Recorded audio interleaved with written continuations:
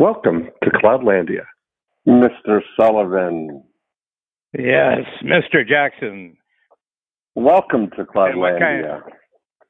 And what was the exact nature of a $1 billion offer that you got this week that you turned down? It undervalued your value. Oh, my goodness.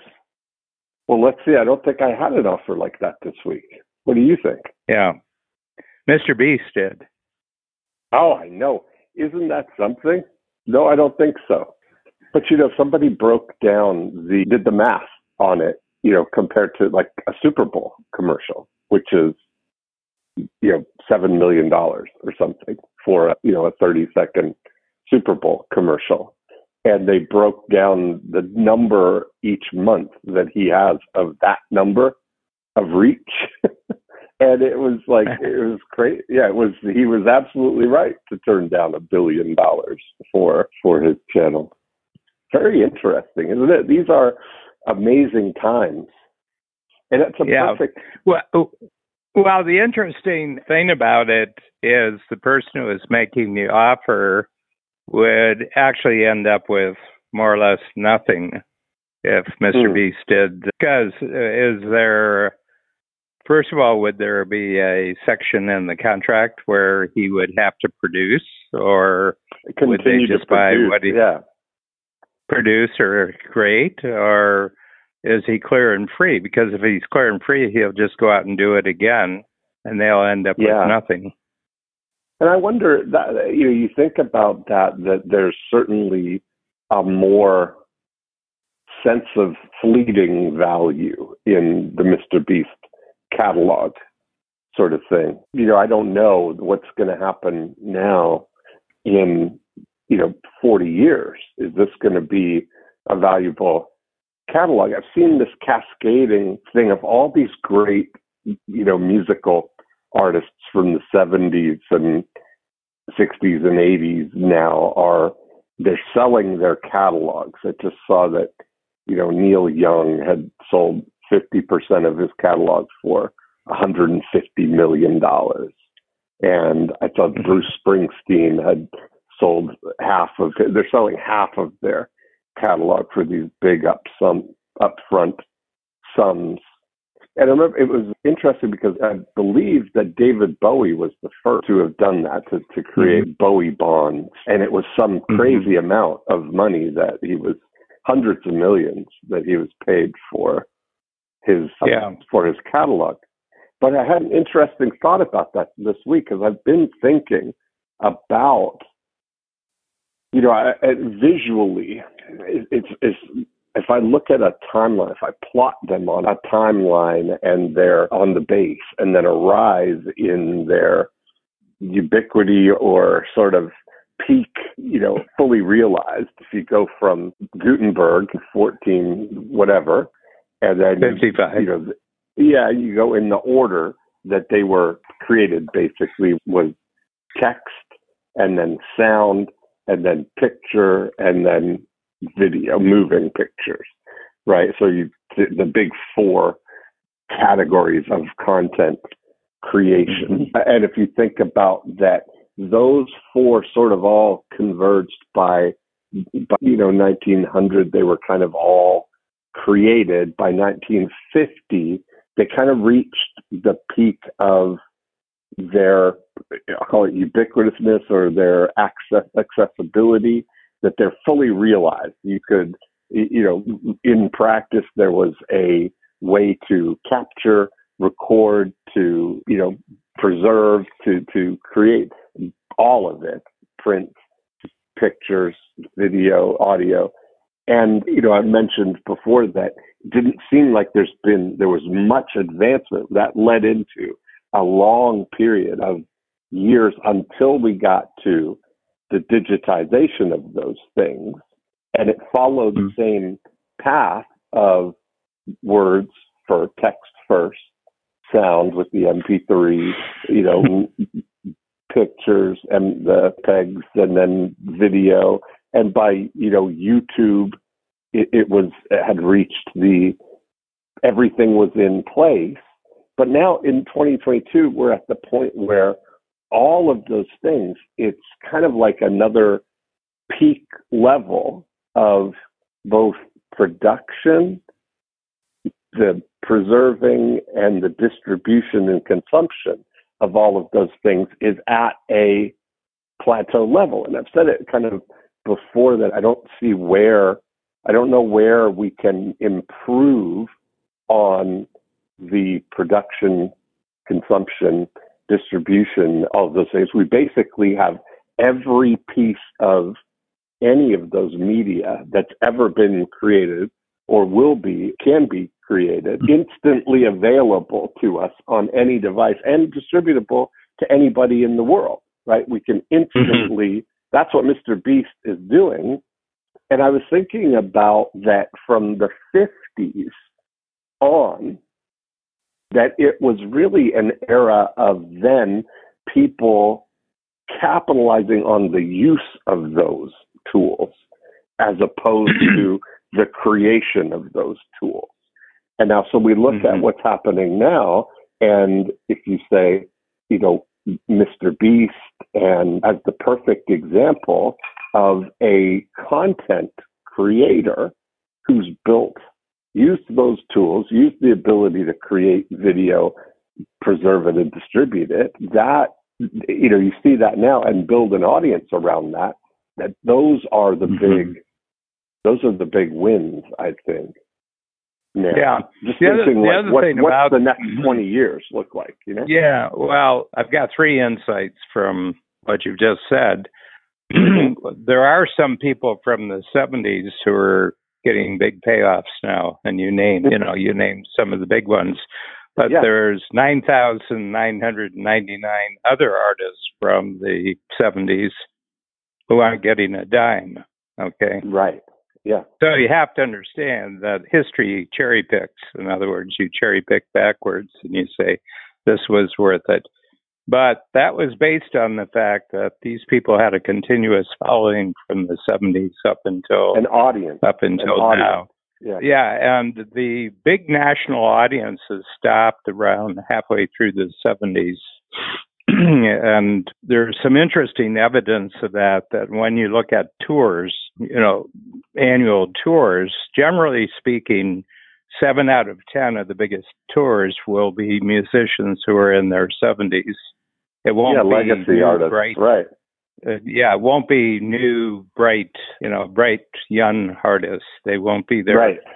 And because bright young artists can't create national audiences anymore because all the distributions are really fragmented down into niches.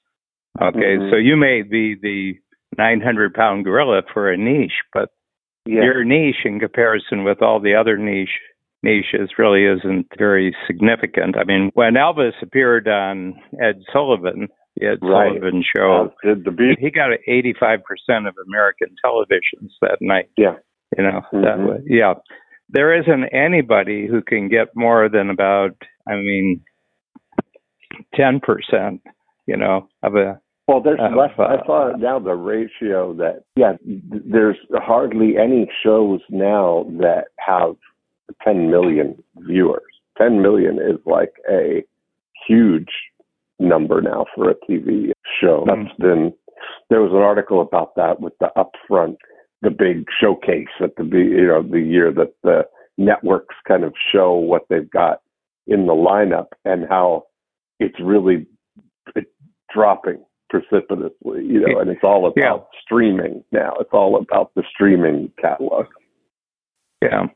I think what Mr. Beast is a bit of a unique character in the sense that he's going to make his billion anyway, so he doesn't really have to take $1 billion from anybody now because he's going to make the billion. He's going to make the $1 billion anyway, and he knows it, And but the other thing is, the moment that he's bought, he stops creating. Right. Yeah, that's what I wonder. What they're trying to buy, what they're trying to buy is a creator, and I don't think they're available. I don't think you can buy a creator because creators only create when they're not reporting to someone. That's the truth, right? Yeah. Yeah, there's something about Yeah, it's kind of like the people who are doing the buying are looking at this as a commodity that they can add to their investment portfolio. This is a prime piece of sirloin steak that we can put into ground beef and sell it off in pieces 5 years from now. Yeah. But yeah, so they know the price of everything, but the value of nothing. And I think he's sensing that, but I think it was a good, I think getting an offer like that is a really important measurement for someone like him. He says, billions, that's interesting, because he said that lets me sort of gauge against what the impact is, the network that I've created, the YouTube subscriber base that I've created, but also, the popularity of the Mr. Beast, the Beast Burger restaurants, and how they're doing, and the specialty foods that he's creating, the chocolates and everything like that. So it gives him a yardstick. I mean, it's probably from his standpoint at 24, 8 years after he started his project, getting $1 billion offer is probably pretty good. It's a good measurement. Yeah. And it's pretty amazing that he would have that opportunity. When you think about 6 years ago, sitting in his bedroom, hoping that he had 1 million subscribers by the time he, 5 years later, when he did the Me in 5 Years video. You know what I would do if I were him, and I'm not, and I want to make it clear that I'm not. But I would do a show where he's receiving the offer for $1 billion, and then just takes everybody through his thinking of why he's not going to accept $1 billion. And then he puts it out to his 160 million audience, and he said, this is the biggest offer I've gotten, but what I got in mind for some projects we're going to create in the future are just a lot more exciting to me. And, this would just kind of delay me a bit, and it might, bog me down a bit. And I just want to get on with the new things that I'm creating. And he just turns this into, the creativity is more important than the billion. And he's making $54 million a month anyway. So, he made $54 million last year. Well, he's a kid from North Carolina. His tastes haven't probably shot through the roof over the last year. Yeah. And that's a really interesting, thing that he's, really proven you don't have to be anywhere. At the Cloudlandia outposts can be anywhere. That's for one thing. Yeah. He's in the middle of nowhere, North Carolina, and that didn't stop him. And he surrounded himself with the people right there. All the people that are the core people in his channel are his friends from right there in North Carolina. So it shows, anybody has access to all the riches of Cloudlandia, but it's the idea and the execution that count. Go ahead. Yeah, it's just interesting. I was doing a podcast with Jeff Madoff about 2 weeks ago. About anything and everything? Anything and everything. Yeah, that's about anything and everything. That's a real narrow focus, isn't it? We got ourselves down I love to a really narrow focus. And so anyway, Jeff is, for those listeners who don't know, Jeff is he's a veteran, very well experienced, superb creator of video. For example, the opening of fashion seasons for big design houses, and that he'll create the video that presents the new fashion season out to the world. And he's done lots of documentaries, and he teaches marketing at the New School in New York, and an all-around fascinating conversationalist. But anyway, we were just talking about pricing, how you price yourself in the marketplace. And I'm actually writing my quarterly book on this subject this quarter. So what's it called? Interested in the title of this one is called Capitalism and Everything Else. Capitalism and everything else. There's a methodology called capitalism, and the first step of capitalism that you price yourself in a way that appreciates what your value is. In other words, and appreciate's a great word, Dean. I don't know if you've ever thought about this, but appreciate can mean, on the one hand, it can mean sort of grateful. You appreciate something, you're grateful for it. But it also has an economic term, which means to increase the value of. You appreciate real estate appreciates, gold appreciates, stocks appreciate. So it's an interesting word. And so anyway, I was telling him that in my early coach days, probably program started in 1989, so this would have been probably 93, 94. And I had a guy from California who was a big deal compared to most of the other clients that were in coach at that time. And he had his own jet. He flew his jet into Toronto for the workshops. And he came up to me and he said, I get a lot out of these workshops, but I've got something I want to think through. And I'd like to offer you to get picked up on a Friday with my jet brought out to California. We'll spend the whole weekend at my place.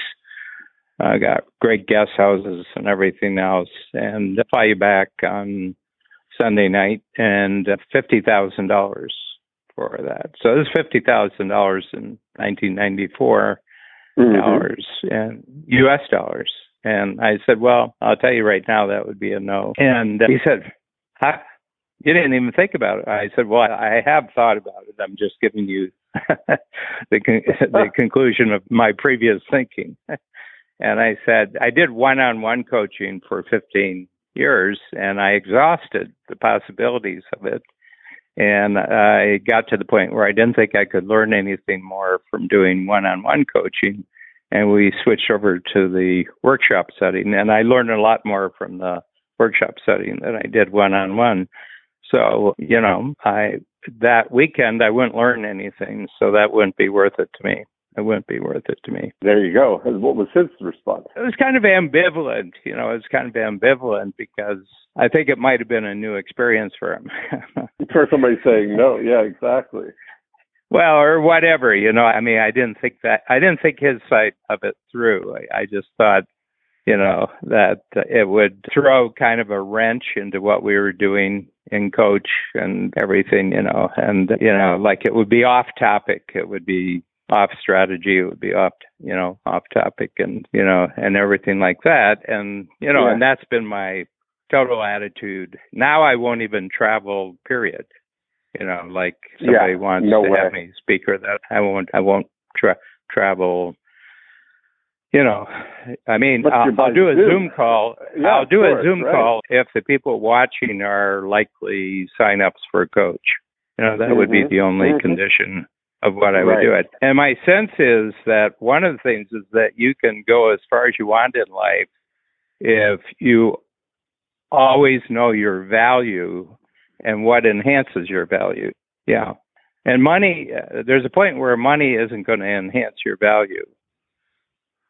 Well, it's and you look at Mr. Beast, he's just discovered that that's true. Even, he's at 24 years old. At 24 years old. But he's already realized, he's already gone through that arc very quickly. When he first started making money, he bought a couple of cars and he bought a big house and the things and fancy clothes and stuff. And he realized this is all kind of crazy. And somebody broke into his house and stole all of his clothes and stuff. And he realized, okay, this is kind of silly anyway. So he kind of, has what he calls a regular house now. And he's actually he lives almost mostly at his big studio. He's got a place in his studio where he, wakes up. He's got his workout equipment right beside his bed. So he gets out of bed, he goes right to working out, right to the shower, and then right to eats a little breakfast, and then he goes right to work. And that's his whole environment is set up to support his number one goal, which is to make the most amazing YouTube videos possible. Yeah. Everything else distracts from it. Yeah. I saw it. Yeah, and that is, I think the whole point is that so much emphasis probably over the last 20 years, with the internet becoming a more workable medium, and more accessible medium, all the emphasis was on reach. It was on reach. And then you get to the point where you can reach anything at any point, any time, and then there's got to be a coming around the circle to, but is there anything, you can fill it up with content, but is the content worth watching? Now that's the thing. That's where we're at, isn't it? That now the content has to be, because we have so much choice and over choice, where nobody's just accepting mediocre content. Like you could have, in the, 60s or things, there wasn't as much like this, on the quality of stuff. Where now, the moment you heard the national anthem, there wasn't going to be any more content for 6 hours. That's it. We're done. That's enough. That's enough for the day. But now it's anything you want at any time. And it's just but where we run into what I mentioned before, that what seems like the real finite resource is our attention, and that's all we have. It's pretty. I would say lack of choice is no longer the problem. I think probably lack of purpose. I think lack of purpose is really a much bigger problem than lack of choice. I saw a video interview with Mr. Beast. He wasn't in it, but they were talking about having spent a weekend with him. I sometimes watch the podcast that they had spent a weekend with Mr. Beast in the context of a bunch of other entrepreneurs in North Carolina, all kind of getting together. The guy intentionally set up the gathering in North Carolina so that it would be super easy if Mr. Beast wanted to stop by, and he did come and spend the weekend. But they said he's got two guys with him at all times whose only job is to make whatever he wants to happen. 24 hours a day, they're sitting there. They were having the idea at 10:30 at night. Somebody said, we should go play basketball. And Mr. Beast guys were right on it, calling around trying to find a high school or somewhere where they could go and play basketball. They chased his whims kind of thing, whatever he wants to have happen, they'd make it happen right away. And they've got basically a positive attitude, unlimited budget. So whatever it is, whatever it costs, okay, well, what if we gave you $50,000 or whatever? Your guy was kind of used to probably whatever he wants, people will. The unlock magic key is money, which you would think, you're saying in the 90s, $50,000 was a lot different than $50,000 now, but your, purpose, you were clear that's not the unlock for you. No, and the big thing is that Diamandis has a great line. He says, everybody thinks that creativity is thinking outside of the box. He said, actually, it's thinking in a much smaller box. In other words, that most people are in a box. We're all in a box of some sort. If you take space, time, available resources, opportunity, you have limitations. Yeah. And a lot of people say, well, I would be creative and I would be productive if I wasn't constrained by my conditions. But if you go back to the 16-year-old Jimmy Donaldson, who's AKA Mr. Beast, when you showed me the first videos, he was constrained by his circumstances. Yeah. And the reason why he found YouTube is because that was the one escape he had from his situation. So it was only because he was constrained that he found the solution. If he had had the two guys when he was 16, that could get him anything he wanted at a snap of the finger, he wouldn't have created anything over the last 8 years. And isn't it ironic? I think he's just having a little bit of fun now, and and because he's realized if you really look at it. I was just going to say, if you really look at it, he's discovered that the magic secret of what's in it for them, and that life gives to the giver, as our friend Joe Polish would say. That is the key. The turning point for him was when he started giving away money and giving away things to people. Everything switched. The very first brand thing he did was giving a homeless guy $10,000. Yeah. And that, people were fascinated by that. Then he would go and he would give away cars, and he'd bring people over, they'd order pizzas and tip the guy $1,000. It's really, I think that his confidence to be able to turn down $1 billion like that is realizing that he knows the key to the universe in a way. He knows how to keep people interested in videos, but he also knows the big meta key of it all is what's in it for them. Because that's really, if you listen to what he says about what makes videos, if you've got the first 5 seconds have to be immediately clear why this is worth watching. So it's a literal what's in it for them in that first 5 seconds is what keeps them engaged. Yeah.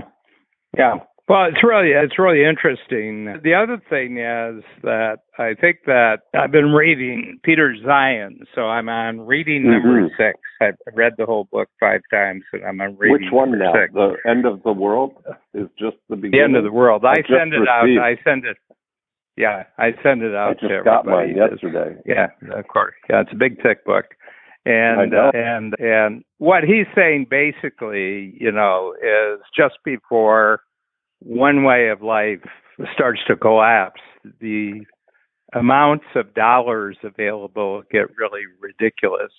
So I was thinking of I don't know if you've been following the FTX.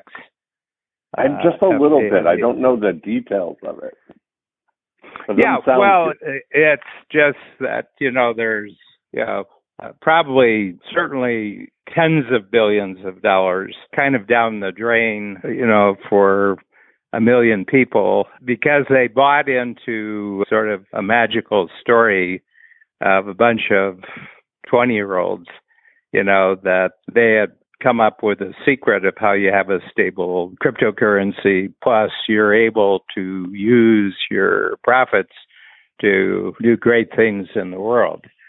But basically it looks at right off the offset. I don't know much about it because I'm not interested ever in getting involved in the particular activity. But it looks a bit like a Ponzi scheme. Ponzi, if you take the money you keep generating new investors and you use the money from the new investors to pay off the older investors, But the total value of what you're doing keeps going up in the marketplace. In other words, they got up to 32 billion, and big equity firms like, some of the prominent ones in Silicon Valley were giving them 200 million because of a Zoom call, and everything.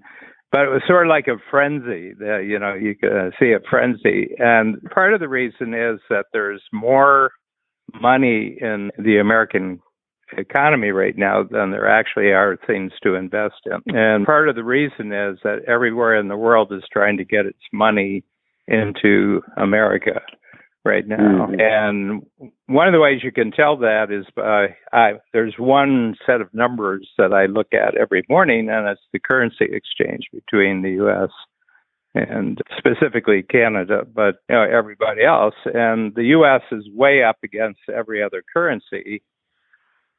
which has a lesson to it. In fact, there's only one currency, and it's the U.S. dollar, and everything else that's called a currency is just a speculative investment that's measured, whose value is measured in terms of U.S. dollars. There's only one measurement of what something is worth, and it's the U.S. dollar.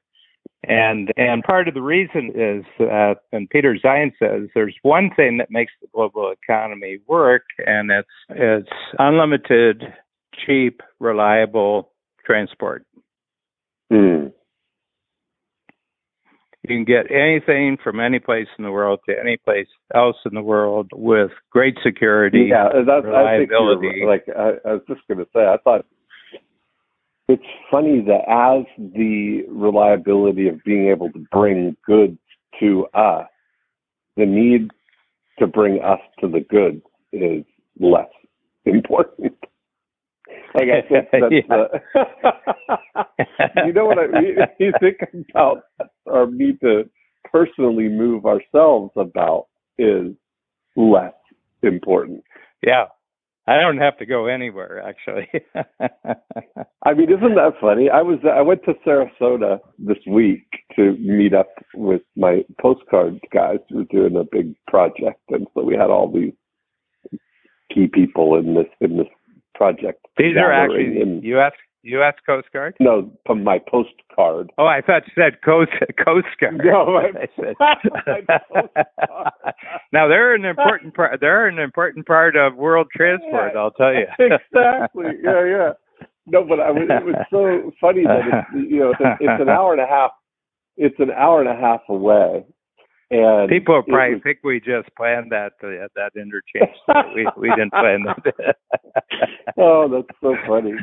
But I was just realizing how much more relaxing it is. Like I hit a couple of construction snags on the way there, and I'm just so used to, opening the door to my Zoom room and having access to the world right from my home, and you realize, wow, it's just so, I mean, it's so funny. But I had Andre Norman came down to see me this week. He was down for a day, and that was fun. Yeah, he's a hoot. Yeah, he really is. He's such a man. Yeah. We recorded a podcast studio. Smart as a tack, though. I mean, we talked about. He's got tremendous street sense. You can tell he's got tremendous street sense. Oh, absolutely. Well, talk about we did. He's got life. He's got life or death. He's got life or death street sense. Most of us don't require to learn that. Yeah. All right. So we recorded a podcast at the studio here, and it dawned on me when we were having the conversation. I said, talk about imagine if you applied yourself. Imagine if you applied yourself. Implies that there's going to be a transformation, that you're here, but imagine if you applied yourself, you could be here. And I said, you can't imagine much more of a transformation from the basement solitary confinement ward of a prison to being a Harvard fellow with the United Nations on speed dial. It's like such an amazing contrast and transformation. But we broke down exactly how he did it. We broke down the imagine is him having the vision that I want to be a success. I want to stay out of, like, he broke down the whole thing, how it happened. Have he ever told you, or have you ever heard him talk about what he did in prison, in solitary confinement? Like, he got one newspaper a month, basically. And he would read the newspaper, like every page in the newspaper, and he would solve all the problems from 20 different angles. He would think about a situation, and then he would look at it from, so let's say there's a article about a problem with the school board and the parents or something. He'd look at it from the parents' perspective and solve the problem. He'd look at it from the teacher's perspective, from the public perspective, from the kids, all of it, 20 different angles. And he said after 2 years of solving all the problems from 20 different angles, he became an expert at connecting, seeing things from all angles and being able to come up with a solution. Really fascinating, Well, there's another example of creativity lies in a smaller box, not getting out of the box you're in. I mean, solitary confinement in a prison is a pretty tiny box. Yeah, isn't that something? And it's not having access to all the information that's being printed on a daily basis. Yeah. It's having, once a month, having one input and putting it through an infinite way of looking at things. Was it Bruce Lee that said, "I don't fear the man who knows 10,000 kicks. I fear the man who knows one kick that he's done 10,000 times." Yeah. Yeah. No, I think we've been presented with all sorts of offers, and, I'm not saying that our age is any different than any previous age. It's just that the means of communication are different. And what I was saying is that there's always this promise that you can get the rewards of a new capability without actually developing the capability. And it didn't work in the old days, and it doesn't work in the new days. It's you can't get good at anything unless you put in the work. Well, you have to apply yourself, is what you're saying. Yes, you do. Yes, you do. And you've applied yourself. You just didn't want to apply yourself to what she wanted you to apply yourself to. It's like, Dan seems to have no respect for authority. Well, I do have respect for certain authority. But I'm sort of choosy about which authority I have respect for, and I think it's that zeroing in on what's really a foundation for your future, certainly it's entrepreneurial intelligence that that all the ready-made ways of developing yourself and making a way in the world is not to your, it's not to your taste. You want to develop your own foundation. Right. Yeah. That's why I was really interested. I went right after that Mr. Beast thing turns down $1 billion. I said, that's a really useful lesson to ponder. That's a really useful thing to ponder. Yeah. But he laid out, he laid out, if my viewership was this and we had this many Mr. Beast burgers, and we had this and this, he said, I'd be interested in entertaining the price, but I think it would be $10 billion. That's just something, isn't it?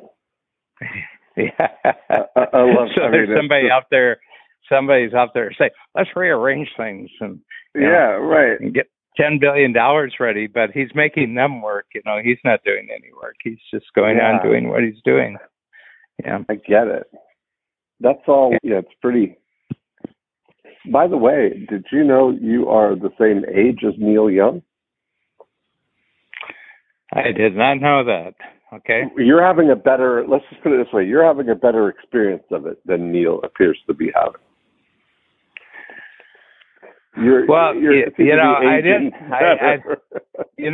First of all, we were probably equal about maybe a year ago because you brought his name up, and it was the first time that I actually knew who he was, which before that made us equal because he didn't know who I was. Right. Yeah, we both were equal in not knowing who the other was. Now I know who he is. I looked it up, but I was interested in him because one of my clients has created a hedge fund based on buying music libraries. Right.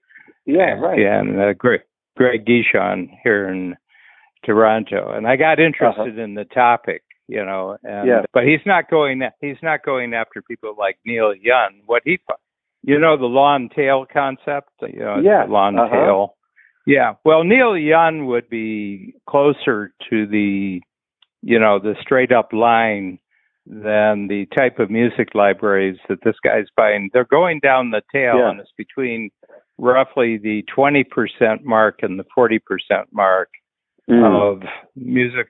And usually there are people who have, like, they've been out there for 10, 20 years, and they have steady 1,500 purchased downloads a month. Okay. And that's been going on forever. And it's of a particular song. And then they start looking at different songs. And they just have a very loyal lifetime audience. And that suggests predictable ongoing cash flow. And you can invest in predictable ongoing cash flow. Yeah. So, he did a first one. He did it for 52 albums. He did a first one. And, learned a lot, didn't like the people he was dealing with, and probably got a couple of $1 million sellout return when he sold it to a bigger library. He learned a lot, and now he went about doing it. And so it's really interesting. But, if there's an audience of check writers, then you got yourself that you can buy as an investment. Yeah. And he's at the point, like you just said something about, you reach a point where it reminded me of, total cash confidence and total cash stuff. He's two things that he talked about. I just saw an interview with him, with Rick Rubin and Lowe at Rick Rubin's studio in Malibu. And, they were talking about his tour. He's like Save the Planet kind of guy now. And he wants to do a tour that is completely, sustainable kind of thing, using, biofuels and all the stuff for the entire rigs and the trucks and the power for the concerts and all of that stuff, and wants to have all of the vending at the venues, all the food, all the everything from local farms and all this stuff. And he says we keep running into people say, "Oh, you can't do that. You can't. It's hard to do that." And he's at the point where it's okay if we can't do it. Then we can't do it. I don't need to tour. I'm not willing to tour without those conditions. And if we can't we can't make those conditions work, then that's okay. And it's so funny that coming in a situation where it's not because he could make so much money. So I've got all the money that I could ever need. I don't need. I get to ride out the rest of my life and do I don't have to do anything that I don't want to do. And that's kind of you've said something similar, different, I've heard you say. Well, different conversations. It's not a bash against anything else. It's just that you're real clear. You're just really clear of the freedom that you've purchased in life from your past success, and you don't want to use any of the freedom that you've created as a currency to buy something less. He'd be using his freedom to buy less freedom, and he doesn't want that. That's exactly right.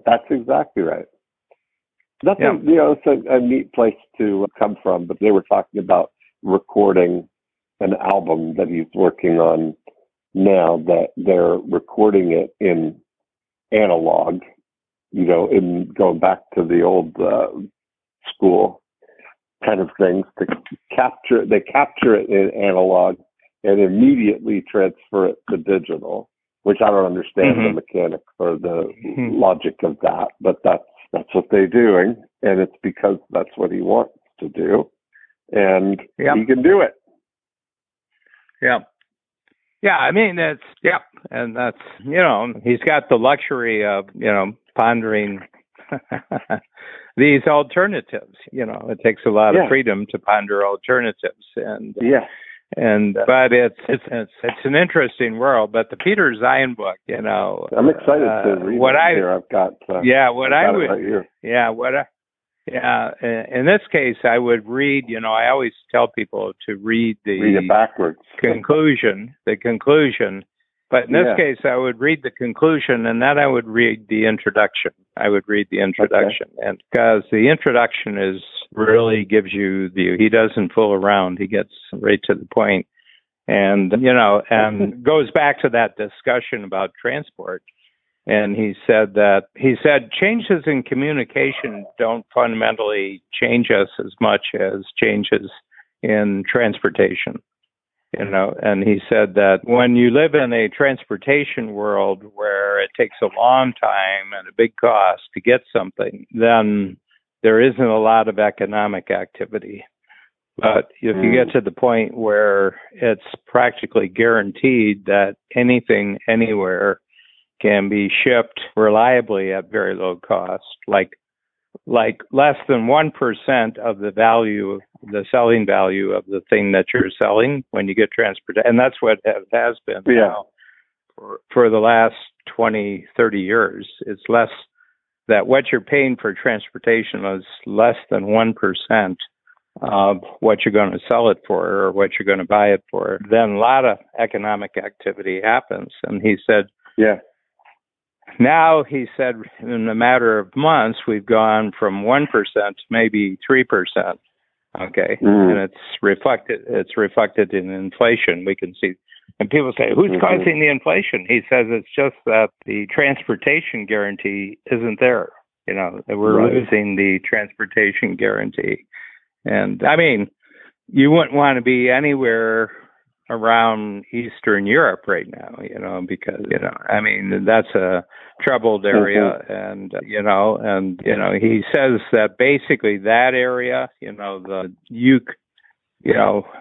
Ukraine-Russia border and then go out 500 miles from there, he said that's now risky territory on the planet. And then the Middle East is always risky territory. And then the Chinese-Taiwan thing is risky territory, he said. And so people think twice about those being shipping lanes. Yeah. I laugh when I open it. I know you all like to start at the back, and I did just that. And on page 471 is the epilogue of the book. Begins 471. The epilogue begins, so that's the short version. Thanks for sticking with me. So that's the short version, 470 pages. He's got a very unusual ability, and I haven't really come across it before. That is that he writes and talks in exactly the same style. If you've I prefer that too. I send a link along the letter along with the book, and I just link where he's in a debate with two young guys who have more or less the Silicon Valley attitude. Technology is going to solve everything, and politics doesn't mean anything, and everything. And it's very interesting to watch him. It's about an hour long. And, he said, they were saying, well, it doesn't matter with petroleum because it's going to be EV. 10 years from now, the whole world's going to go EV. And he said, my heart might be with that particular prediction, but he said, I have to tell you, EVs are dead in the water. And he said,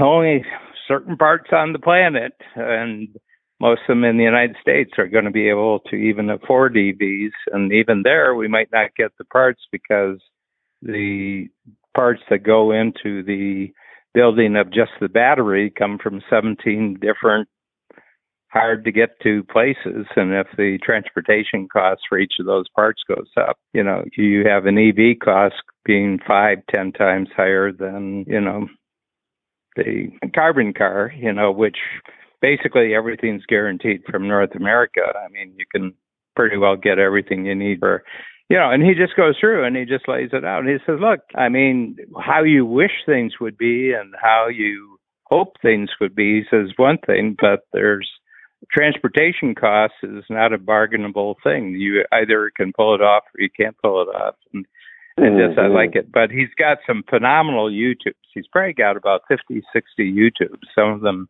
3 or 4 minutes, some of them an hour and a half. Yeah. And it's just a pleasure to see how he takes things apart and puts them back together again. Yeah, really. Amazing.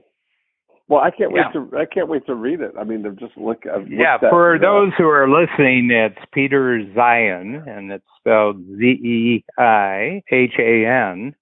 And the name of the book is The End of the World is Just the Beginning, which can be taken about 3 or 4 different ways, the title. Yeah.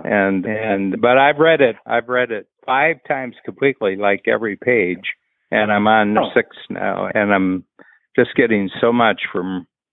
He's just got a very unique take on the world, which is totally counterintuitive. I mean, it's just completely and totally counterintuitive.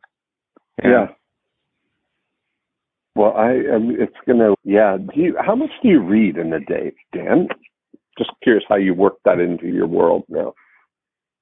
Yeah, I actually worked that out because somebody asked me the question about a month ago, and I figured average week somewhere around 20 hours. Then, do you have a routine around it? Do you read that? No.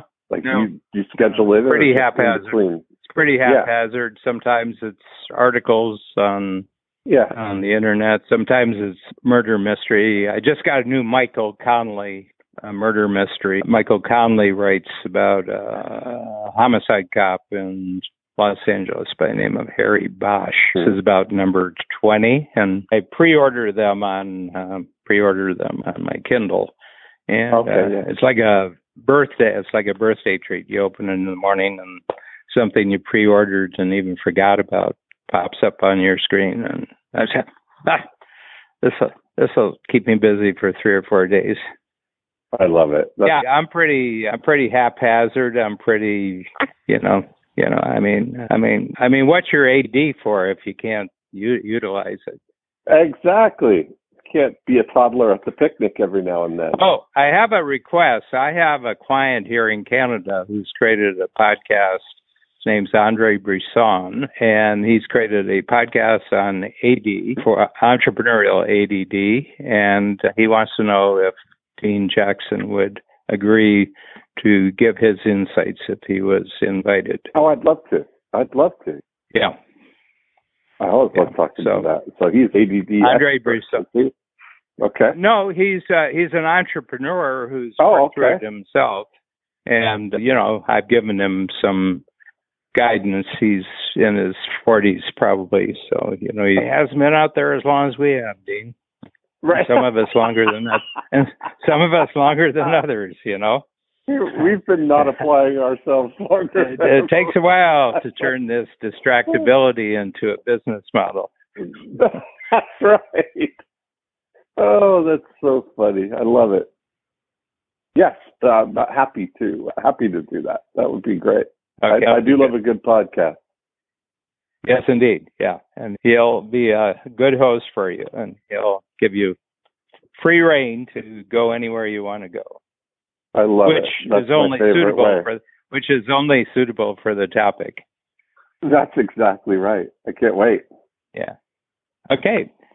Well, I'll be on to next week, and happy Thanksgiving. We're celebrating on Thursday here. We get 2 Thanksgivings. Company-wide? The Canadian in October and this one. And the same meal, though. It's turkey. Okay, yeah. Well, that's right. Yeah. I love it. Thanks a lot, Dan. Thanks. I'll talk to you next week. Bye. Okay, bye.